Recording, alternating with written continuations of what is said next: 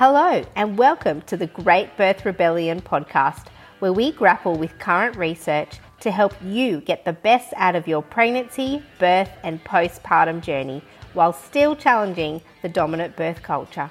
I'm your host, Dr. Melanie Jackson at Melanie the Midwife, and I'm joined weekly by my co-host B from Core and Flora Store, and this is the Great Birth Rebellion. You can subscribe to our podcast from your favourite podcast platform and also to our mailing list. For those on our mailing list, we'll email out the reference list and some full text research articles from every episode. So join now at melaniethemidwife.com. Hello and welcome to the Great Birth Rebellion podcast. You're with me, Melanie Jackson and B. And today on this episode, we are talking about the medicalisation spectrum and care providers and models of care and how and who you can engage with in the maternity care system to get the best care that aligns with your personal philosophy. Hello, B. How are you today? I am good. I'm excited about this because I speak to so many people.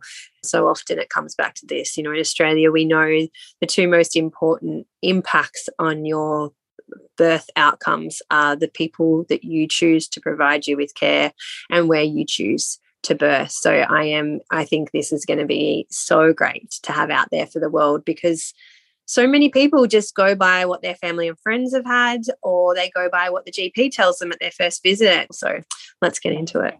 Yes. So I want to start by talking about birth philosophy and why that's important, and also about the dominant culture in Western societies that we have about birth.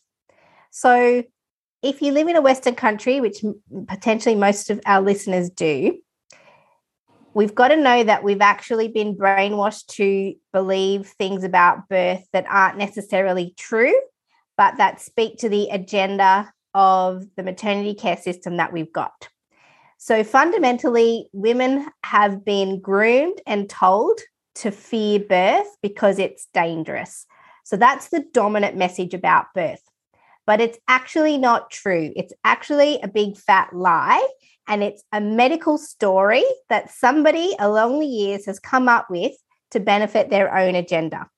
Now, potentially some people are frightened of birth and have a reason to be frightened of birth because, yes, things can go wrong in birth, but most of the time, for the vast majority of women, things go right. And it's actually the meddling in the birth process and in pregnancy and in the postpartum journey that creates risk rather than it being inherently a risky thing. So if you have followed me on Instagram at Melanie the Midwife, I recently put up a post and it was called the medicalisation spectrum.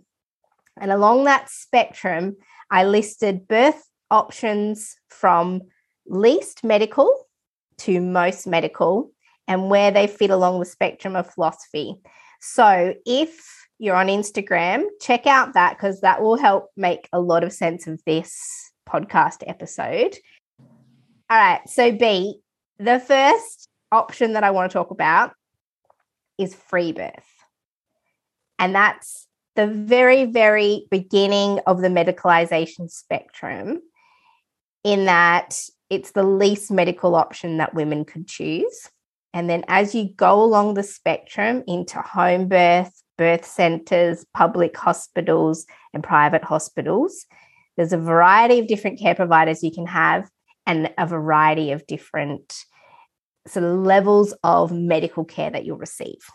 If we talk about a physiological birth philosophy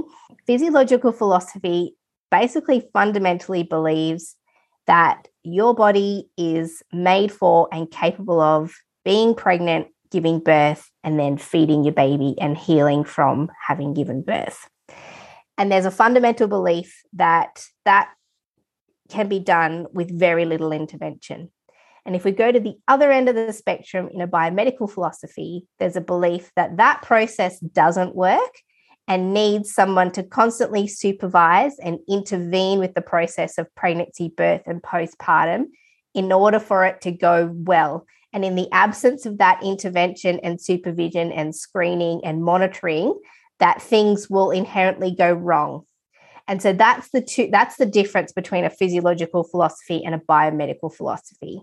So for people who fundamentally fear the process of pregnancy, birth, and postpartum, because they're fearful that something will go wrong, this biomedical philosophy is very, very reassuring, because the biomedical philosophy tells you that there's experts such as doctors and midwives and anaesthetists and pediatricians and all these people who will be involved in your care and save you from your own body, from all the things your own body can do to you and to your baby.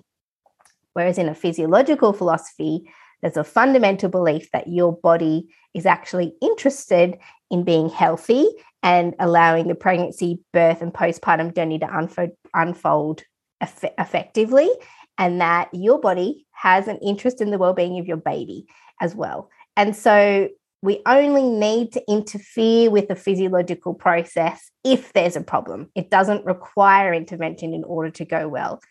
Yeah, I think, the biggest thing that I offer people around this is to really look at their story and ask them, what's your imprint here? What have you grown up hearing around birth? What have you seen? What have you seen your friends do? And, that's something I always offer people if they want to choose a care provider simply because their friends have done that. Well, look at the outcomes of what your friends have had. Have they all had vaginal births? Have they all had cesareans? Has it been a mix? And that's not just care provider, it's a place of birth too. But then looking at your story and your partner's, what do you believe about birth, and why do you believe that? Is that something because of the stories you've grown up hearing about how you were born? And then again, looking at what do you believe around the medical system and hospitals? Because as a person myself, I love doctors and hospitals for pathophysiology. I am still alive today because of them. I truly believe that doctors and hospitals are a very, very great thing when we're sick.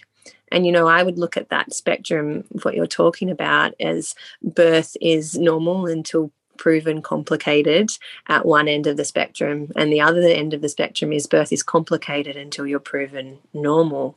In midwifery, we often have the saying, having an obstetrician for a healthy, low-risk pregnancy is like having a brain surgeon for a headache. It's just not necessary. But it's really about taking the time here and going, well, what do I believe? And what do I feel safe with, and why? Yes. The why will tell you where your story has come from, and understanding your story really helps you to understand why you're making the decisions you're making. And I want to be really clear here.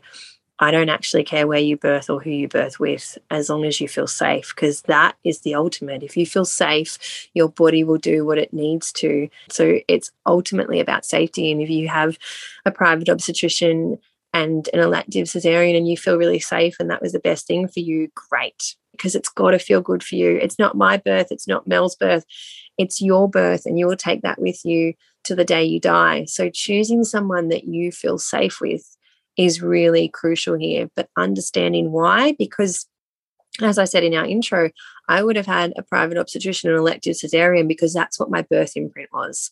My birth imprint was my mum doesn't dilate, she can't labour, so she had to have cesarean sections.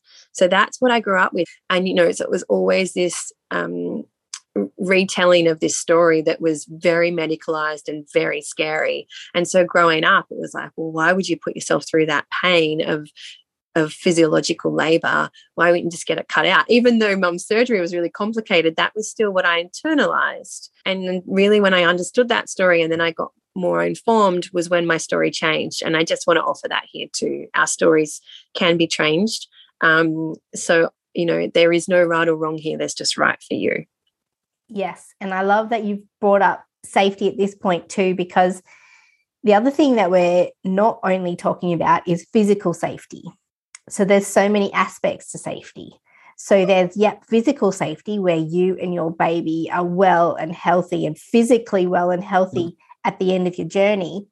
But there's also emotional safety, social safety, cultural, psychological safety, and, all these things that are just as important as physical safety in birth, that you might be in a place where you're physically safe, but you might not be in a place where you're psychologically, emotionally, socially, and culturally safe.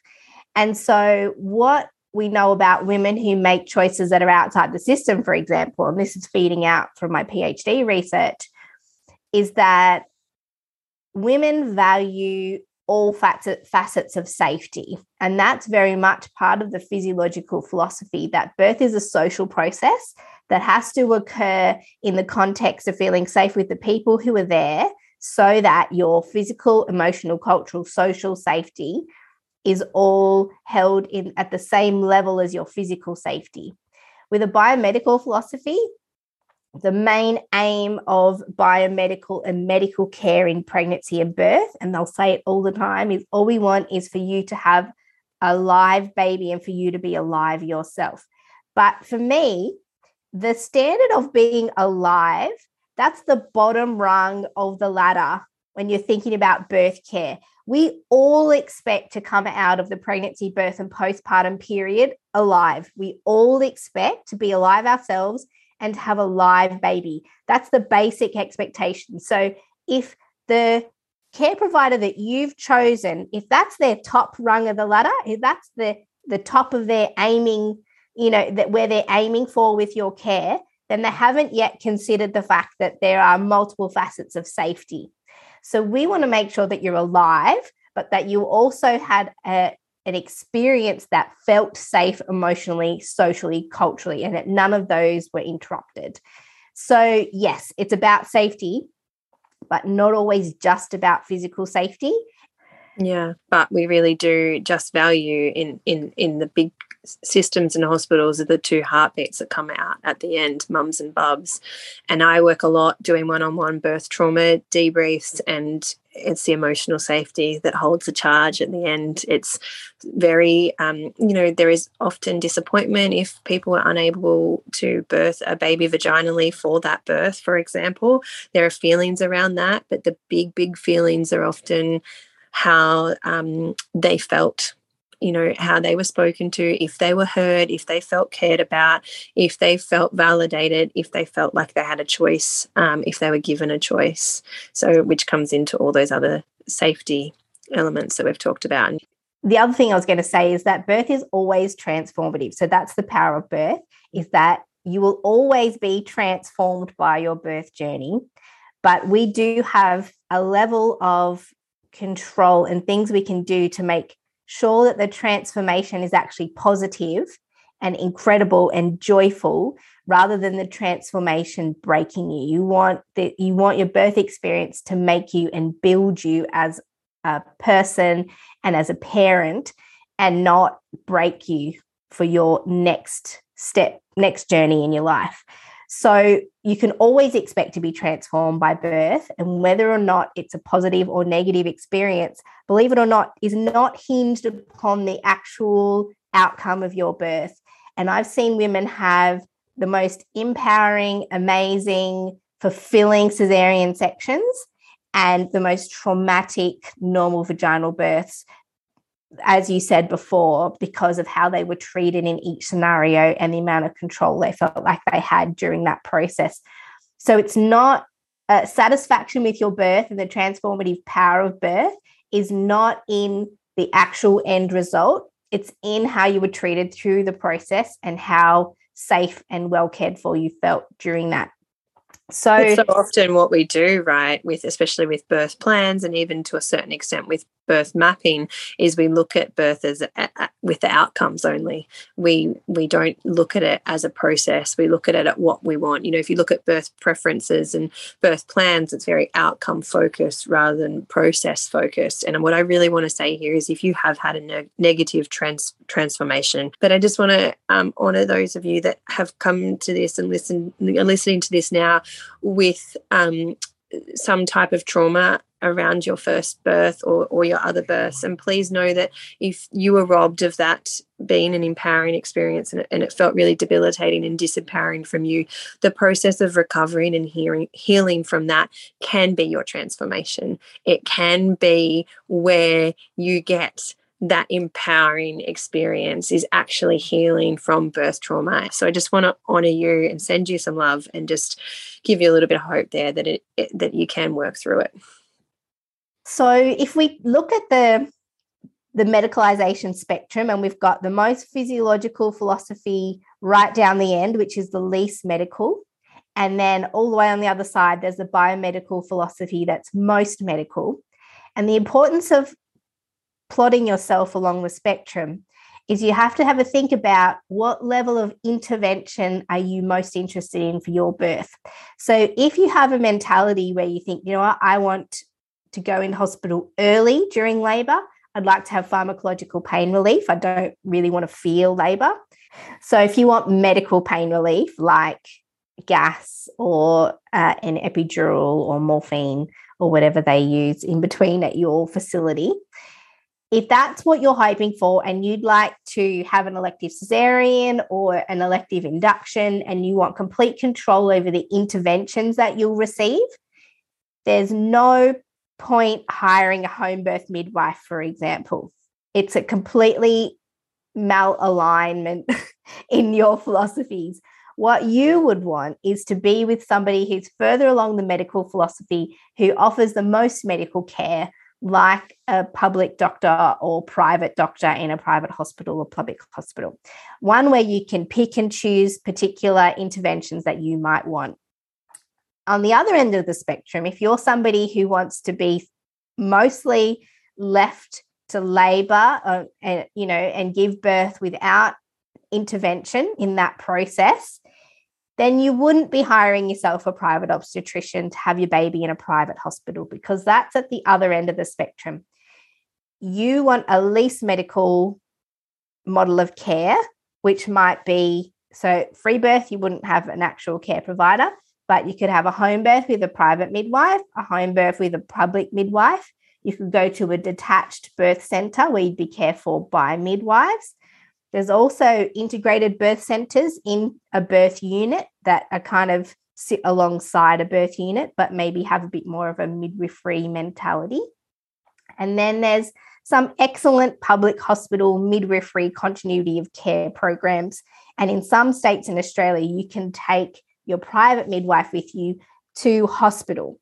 So any care option that involves a known midwife that either you've chosen or that you've had some choice in accessing, that is going to take you from the beginning of your pregnancy to your birth and postpartum care. So we're talking about continuity of midwifery care. Then that's your best option at getting a low intervention birth with somebody who's likely to have a similar philosophy to you on the philosophy spectrum. So when you look at the medicalisation spectrum, you've got to first think about where you sit. What's your story? What do you want out of your birth? Do you want low intervention? Do you want access to high intervention? Have you got fears about emotional safety, that maybe hospital might not be an emotionally safe place? Or some people have fears about being at home, have physical fears for their physical health about being at home and actually feel like they'd be physically safer in hospital. You've got to first plot where you think you are before you can choose a care provider and a birth location that matches that. And what I really want to say here, having been a midwife in many remote places, is that a lot of people listening to this will not have all access to all the choices that we're discussing today, or even some. So I have worked in areas where there is only one model of maternity care. So I just want to honour and respect that so many women want choice and they don't. The other thing I think that's really important to say here, so we have 13 randomized control trials in Australia and internationally that show us that the best outcomes for mum and baby are when that woman accesses midwifery continuity of care. Only 10% of women in Australia, and even less than that now, have access to that care model. You know, Hannah Dahlen always says if it was a pill, everyone would be prescribed it, because it is literally the best model of care. If you want the best outcomes for birth in terms of even decreasing the risk of preterm birth, lower rates of epidural, high rates of maternal satisfaction, but it is only offered to around less than 10% of women in Australia, where it should be offered to every single person. Because even if you, and this is what I hear often, people often choose a private obstetrician because they want continuity of carer. They want someone that will be with them the whole way through. What they often don't realise, or they only come to realise throughout their journey, is the obstetrician isn't there for the labour and birth, or isn't there the whole time. They pop in and out. They might make the birth, they might not, and their backup might make it or might not. And so many families will choose private obstetric care, one, because they've got their health insurance, it's kicked in and they can get it. But the other reason is for continuity. And if that is your main driving factor, it might be worth actually looking at why that continuity is important to you and what that model of care might get you, because it is, if you have a private obstetrician, you are less likely to have a physiological labour. And that's not us doctor bashing, that is statistics.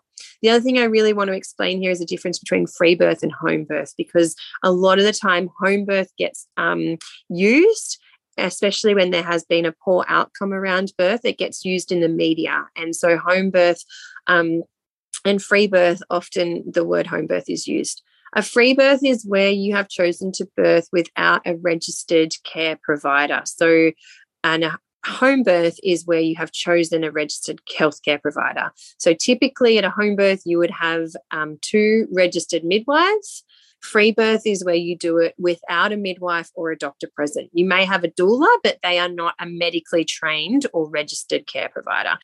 Yeah, and at this point, we could talk also about, a lot of women talk about how because they've been deemed high risk, they can't get access to certain models of care that they want. But that's also a complete development and choice of our maternity care system to exclude women with risk factors, predominantly from midwifery models of care.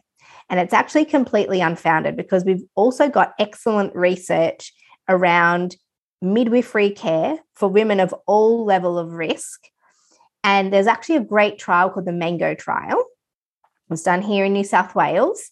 And they had all risk women, and some of them would normally have been put into like a doctor's clinic because of their risk factors. And they decided to let's just see what happens so it was a randomized control trial. So half of them were put into obstetric care, into the standard care that they would have normally gotten with doctors and not a lot of input from midwives. And the others had continuity of care with their own midwife. And these were all, matched women, all the same as each other. When they compared the outcomes, they actually found that the outcomes overall were exactly the same, regardless of if you had a doctor or a midwife. Everyone was kept as relatively safe as the others. Physically safe. Yes, physically safe. There was no clear winner in terms of who was safer, because what is often peddled is that if you've got risk factors, you need to have the care of an obstetrician or a doctor in order to manage those risk factors. And what this study showed is that midwives are just as qualified to care for women who have risk factors in an integrated system. So we're not saying in complete isolation. We're not saying, if you've got a midwife, you don't get access to a doctor. What this study showed was that midwives are capable of referring and consulting when needed with other care providers in order for the women to get the care they needed.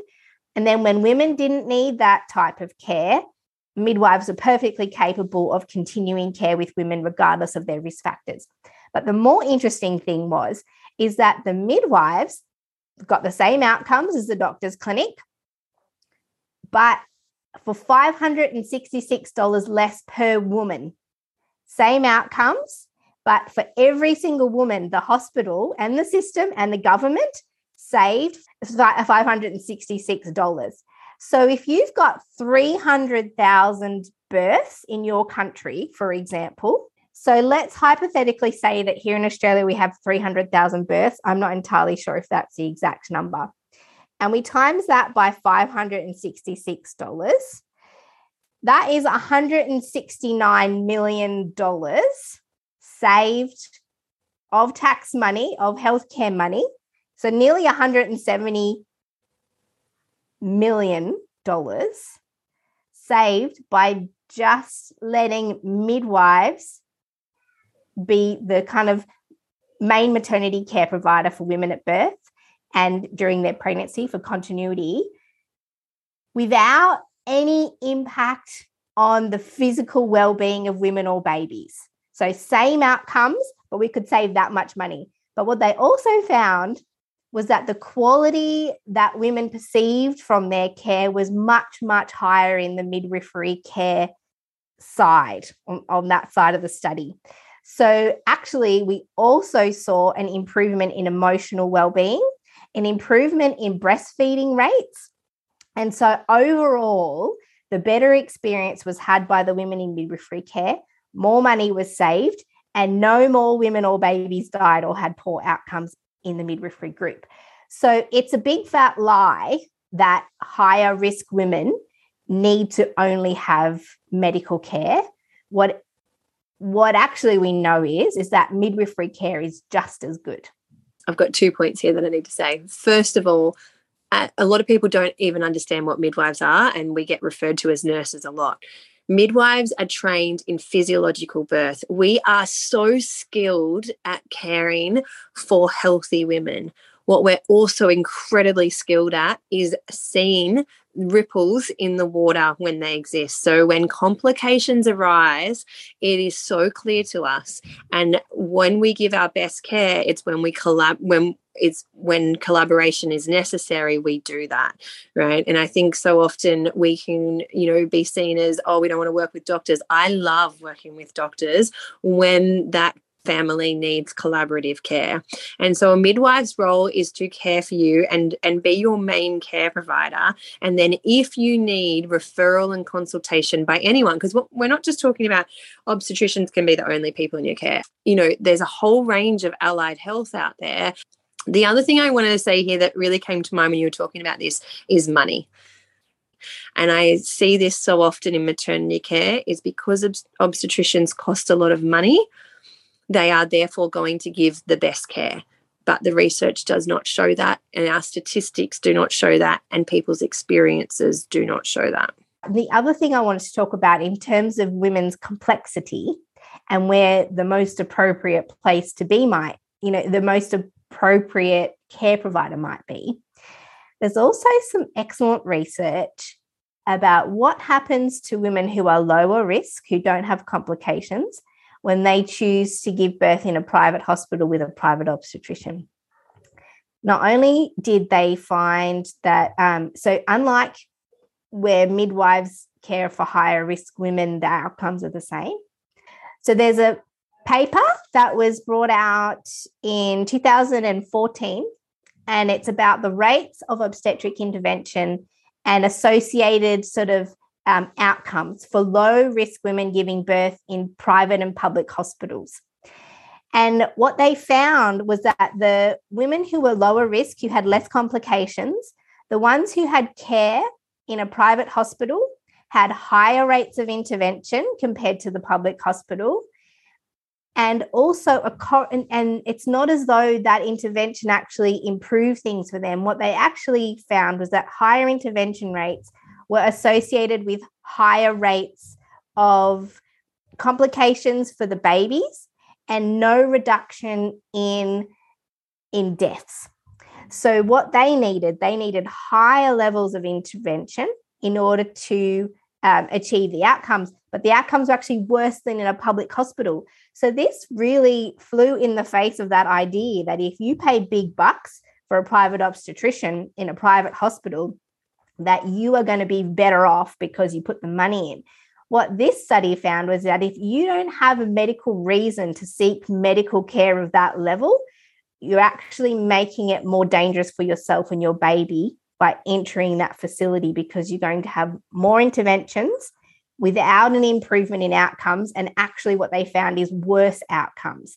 So we can actually, from the research, put to bed the idea that more money and more intervention equals more safety. I think a really important thing here to look at is what you've employed to look after you, which if you've employed a private obstetrician, you've employed a surgeon. If we look at the difference in training, as a midwife, I had to spend, and I still spend, hours upon hours upon hours observing physiological birth, and then noticing when it's not physiological and when there a complication has arisen, and managing that and referring when needed. Obstetricians are doctors. They've studied medicine, and they haven't just studied birth medicine, obstetrics. They've studied all medicine, and then they've done rotations as interns and residents and registrars in different fields of medicine. So they very much come at a sickness model, pathophysiology. So pathophysiology means sickness. So something is wrong with you. I need to treat you. I need to care for you. I need to make you better. That is their whole underpinning philosophy. And that is why they are great at birth when there are complications, because they can save mums and babies when necessary. But when they are looking after, which is what this research shows, healthy, low-risk women, you become complicated even when you're not. And I'm not sure, I haven't fact-checked this, but I remember, I'm pretty sure it was Hannah Darlin telling the story of how private obstetrics started. So Hannah loves her anthropology, right? She loves her history. It's her favorite thing that she really digs into, looking at private obstetrics and how it started in America. I swear she tells this story, and if she doesn't, I'm sorry, Hannah. But that at the time, and we're talking like the late 1700s here, is the doctors in some areas discovered that the midwives attending births were making more money than them, doing what they were doing as doctors, and private obstetrics was born. Now I need to look into that story a little bit more and fact check it. I do know about the history of how birth went from home into hospital in Australia, because I wrote a chapter in Birthing Outside the System, Canary in the Coal Mine book. And it was about birth in Australia. At the beginning, I did a history section. And actually in Australia, because we're a very young country, we didn't start with an obstetric history. So there was obviously the Indigenous population and the Aboriginal population had a whole rich birth culture, which has not been very well documented for our benefit, for the Western benefit. But if we think about how the colonizers birthed, it was at home. And then the only reason why birth started moving into hospitals was actually during the Depression, after the war, there was incredible poverty. And so the living conditions of people here got really poor. And what they could see is that actually women shouldn't be giving birth at home anymore, because they actually don't have the right sanitation or nutrition to be doing it at home. So they made these maternity hospitals that were predominantly for lower socioeconomic people who had poor living conditions. And the idea was that they could come to this hospital, it was clean, they would be fed, there'd be less infection, they could give birth there, they'd be cared for, and then they would send them back home. The intention of those hospitals was not to improve birth outcomes. And in fact, some of the research that was coming out back in that time actually started to blow the whistle on the issue of infections and things that were happening in these maternity hospitals, and how they were unfortunately seeing really poor outcomes compared to when women actually stayed at home. And so the wealthy women at that time actually continued to give birth at home because they had the facilities. And so in Australia in particular, hospital birth did not come out of an intention to make things safer for people. It was almost like a public service to people who didn't have comfortable living conditions and who couldn't afford great food. And it was this reprieve from that while you gave birth. So home birth often gets lumped into this, it's for hippies and it's unsafe. But if you love your research, if you're about choosing the safest model, the place of birth study was based on low-risk women, and it was publicly funded home birth that was studied, not private home birth. So I just want to make that clear.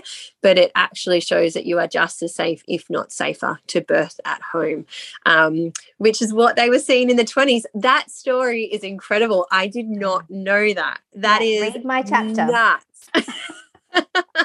There's this great other research article. It's my favorite ever because I feel like when you write a research paper, there's all this jargon and wording that you have to use to make it sound really academic and appropriate for that level of publication.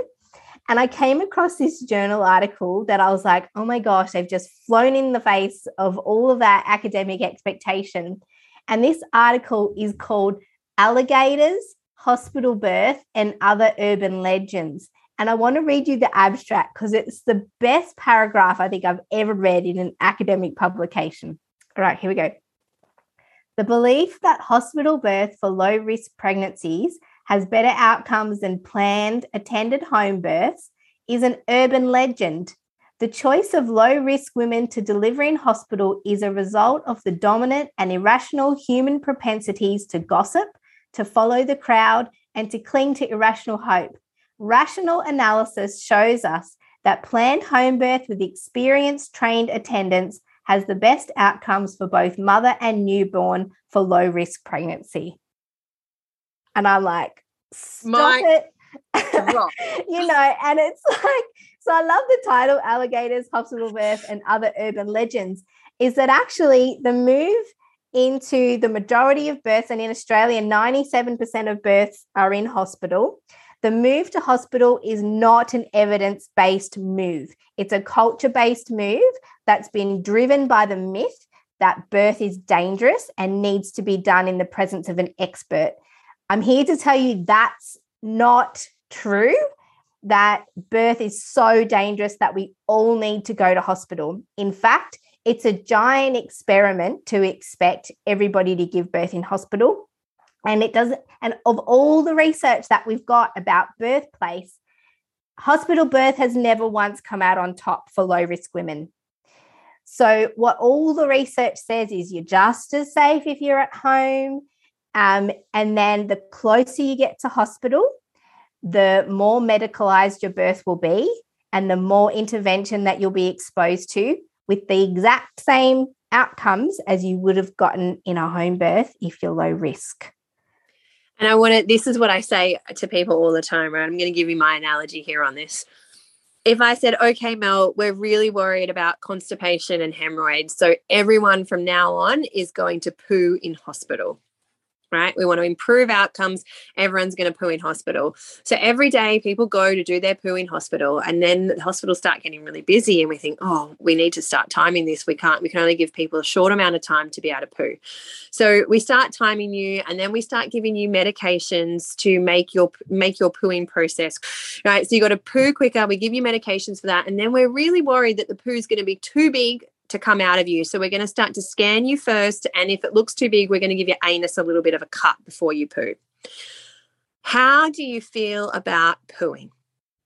Now, when I ask people that, they're like, scared. Are you going to get a good poo? Are you going to walk out of that bathroom in that hospital and go, that was great, I feel really good from that? Because pooing can be satisfying, right? Yes. Especially if I've had 5 minutes to do it alone.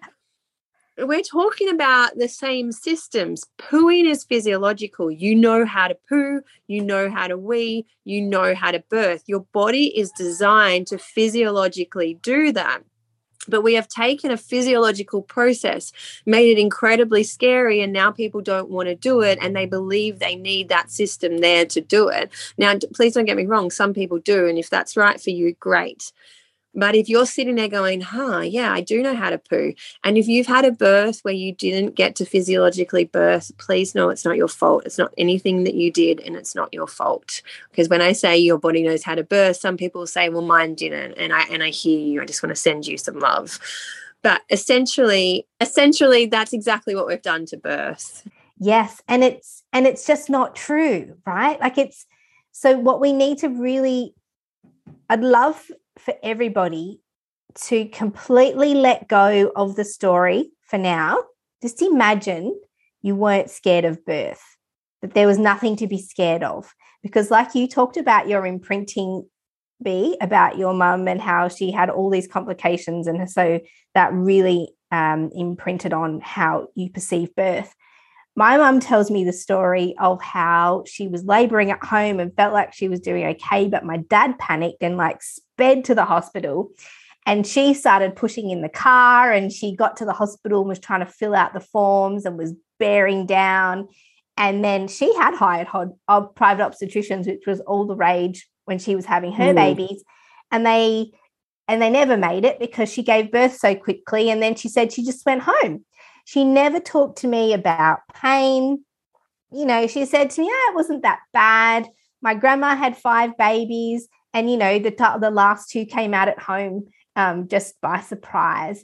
And so never, ever did I have a story of, you know, you could die during childbirth. You could bleed to death during childbirth. Your baby could die. That wasn't my story. It wasn't my expectation. I expected that I would go into labor and then I would bear down and I would push my baby out. And that was it.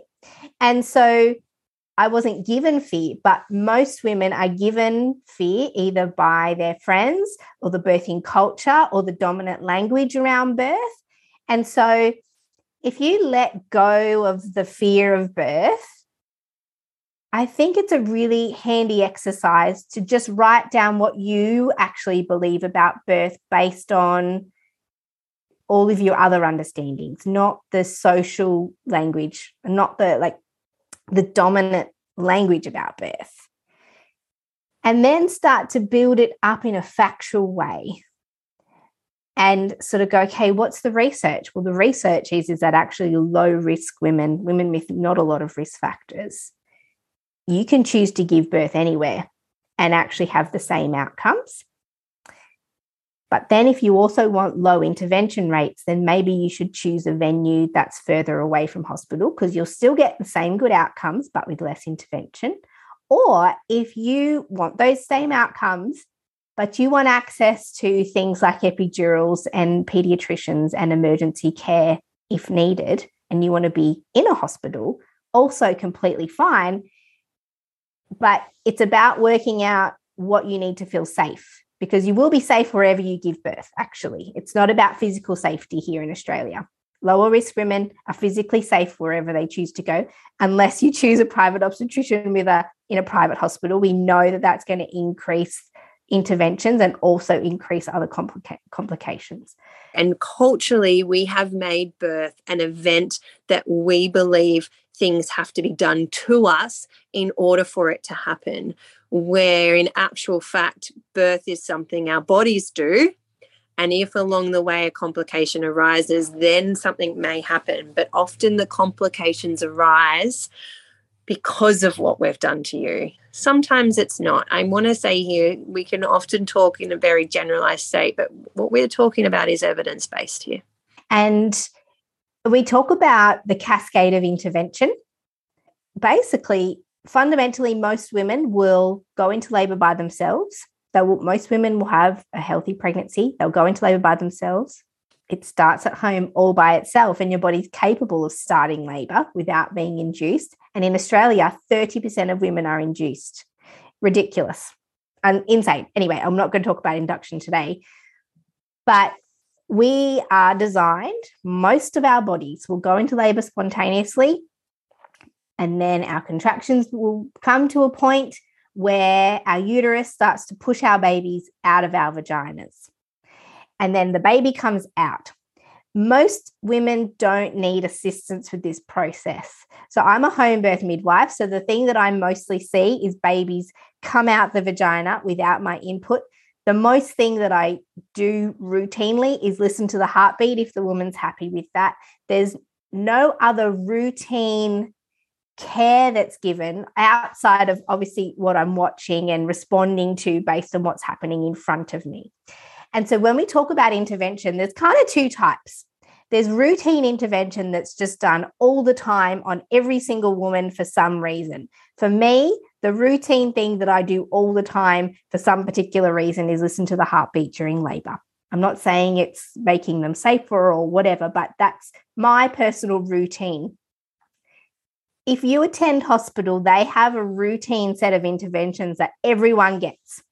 So, and that's regardless of whether they're low risk, high risk, whether they have a, what their personal circumstance is. There's a bit of a, this is what we do here.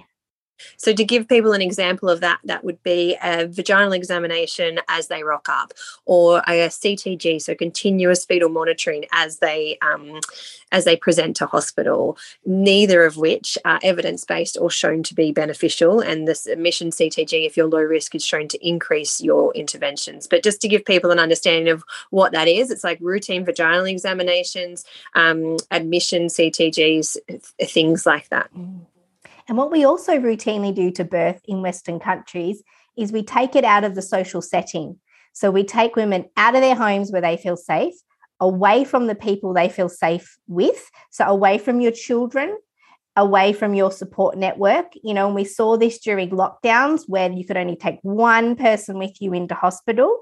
A massive interruption and intervention in the social practice of birth. Historically, birth was attended by your nearest and dearest and a trusted kind of expert type person who goes to all the births and knows what to do if something goes wrong. That's traditionally, when you look through history, records record the presence of a midwife and a whole gaggle and gathering of other people, women mostly, at the birth. So the very move from home into hospital is an intervention in the birth process. So it might not be an intervention that particularly impacts your birth journey, but it might be the intervention. And a lot of women talk about, and the research talks about, how there's often a reduction in contractions and a change in contraction pattern when you leave home to go to hospital. And some women talk about their labor stopping. And that's because it's a hormonally and physically governed process that relies on external safety and not having the adrenaline of moving into hospital. When you talked about your mum having to fill out forms, I was just like, I'm a person who's had 2 home births. The thought of getting in a car for me in labour, like that in itself is like, I'd hate to do that. And then to meet admin people and security guards and walk through the hospital car park, the the interruptions women have in their labour, yes. So the further you move away from home and the more, people are involved in your birth care, the more interruption and intervention that there's going to be in the normal physiological process. Yeah. So, yes. So the 2 types of interventions is the routine intervention that's just done all the time without really a good reason. And this is the type of intervention that women often talk about when they say they don't want unnecessary intervention. What they're kind of saying is they don't want routine intervention just because that's what everybody gets. Women only want the intervention that they absolutely need in order to improve their outcomes. So we can do an intervention in a normal physiological process and spin it way off track and make it pathological and make it medical and make it problematic. Or we can put an intervention where the physiological process is for some reason already interrupted and not working well, and we can add an intervention that will bring it back on track, back into a physiological process and unfold, in a safer way. So interventions can be great when we need them because they can actually help correct pathology, or they can be a massive interruption and actually create pathology. So I guess something that you need to think about is how much unnecessary or routine intervention are you going to expose yourself to by who you've chosen to be at your birth and where you've chosen to do it. So I guess, a hospital birth is not the middle ground. As soon as you leave home, you are going to expose yourself to routine interventions. So you've got to have a think about how you feel about that and if you feel like they're important or necessary. And it's not about saying no to everything. It's understanding why you're saying yes. Yes. So why are you saying yes to all the vaginal examinations, or why are you saying yes to the admission CTG? It's knowing that and feeling confident in saying, yes, I'm willing to have that, or no, I'm not willing to have that. And a great and that brings up a whole lot of other stuff like good girls. And I just want to say this here too. So many of us go into our births thinking, if I am good and I pick the best care that money can buy and I do all the things that my care provider tells me I need to do, then I will have a good outcome, which is a live baby. And if I'm naughty and I go against the system or I say no to something, then my baby will die. That is typically in our vulnerability, because we've been conditioned to be very good girls. And, this podcast is called The Great Birth Rebellion. And I always say, be a badass. Good girls don't birth, badass wise women do. And we really need to tap into our badass wise woman. And this is something a beautiful mentor of mine has taught me. It needs to be a full body yes for everything. The head, the heart, the gut, the pelvic bowl. We all have to say yes to something. So really understanding why you're saying yes. Why you're saying yes, I want a private obstetrician, or yes, I want a home birth. The why, always the why. Why are you saying yes to that induction or no to that induction? Understanding that is key.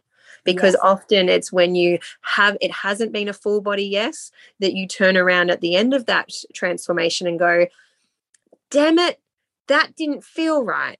I knew at the time it wasn't necessary, but I said yes. And there's a whole story around that, but that is so often what families and women in particular, birthing women, will regret. It's when they knew at the time, their instincts were telling them, you don't need this isn't necessary, but they said yes for another reason. And often that is fear. So many of our choices that we make are fear-based rather than instinctual. We're the only animals in the whole animal kingdom that ignore our instincts. No other animal does that. And that really stems out of the messages that we've been told about birth, is that birth is dangerous. And if you have an expert, you'll be safer. And so anybody who follows the social norms for birth, and this is also evidence-based. So we've got a stack of research about the idea of how society frames people who rebel against the experts and how people who go along with the experts are viewed. And people who rebel against socially accepted experts like doctors and obstetricians are seen as deviants, as bad, as if they have some kind of interest in breaking down the social well-being of everybody. So actually, rebels are seen as bad deviants, and people who accept the message of the experts of the day are seen as good, safe society members who want the best for themselves and their families. And so whenever you rebel against the expert by saying no to an intervention or questioning their authority, we're put by society into the bad girl box. She's being, and then the intention of every expert is to get you to comply with their expertise and to see things the way they see them. Because if you do that, they will keep you safe. That's the promise, but it's also the lie. And so this whole idea of being a good girl comes out of actually following the experts because there's a thought that that's going to be best, but that's a lie. And so the Great Birth Rebellion is about calling out the lie and focusing on actually what the evidence says. Yeah, and we've got to be careful here. We don't want to be cut off by AHPRA on our first episode. I know. That's right. Because I feel like you have people that are following you to cut you down. Their so I feel like we do need to be careful here. All right, go have an epic dinner with your friends in your own find my family. Yeah, I better go rescue my husband. I've told him he can get out of it. Cool. Awesome. All right. Okay. See you, darling. See you. Bye. Bye. Well, listeners, we have well and truly run out of time to discuss this topic. There is so much more we could have included, including options for women who have complications and who are in higher risk situations. And we also want to acknowledge that at the very least here in Australia, access to many of the options that we spoke about is very difficult. If you are interested in receiving any of the journal articles and research articles that we spoke about in this week's episode, get on the mailing list at melaniethemidwife.com, and every week we email out the reference list and some full text journal articles to those on the mailing list. This is a topic very dear to my heart, and because of that, I've created an online course alongside some amazing women, including Dr. Rachel Reed, Hannah Darlin, Sarah Buckley, Jessie Johnson-Cash, and myself. And the course is called Transformative Birth Work. And it's all about understanding your philosophy around birth, matching that with your care provider, issues of consent, how to navigate the system, including 10 power strategies for how to hold on to your power during birth. And for the listeners today from this episode, if you're listening to it at any time, I'm going to give you $100 off at the checkout. So just type in the code word podcast and you get Transformative Birth Work for $100 off the advertised price. And that is where you can find a stack more information on exactly what we were speaking about today in this podcast episode. In our next episode, we'll be talking about due dates, the problem with due dates, and the realities of what a full-term pregnancy might look like. We'll also touch on interventions that people use to reduce the length of your pregnancy and if these are appropriate for you. See you then.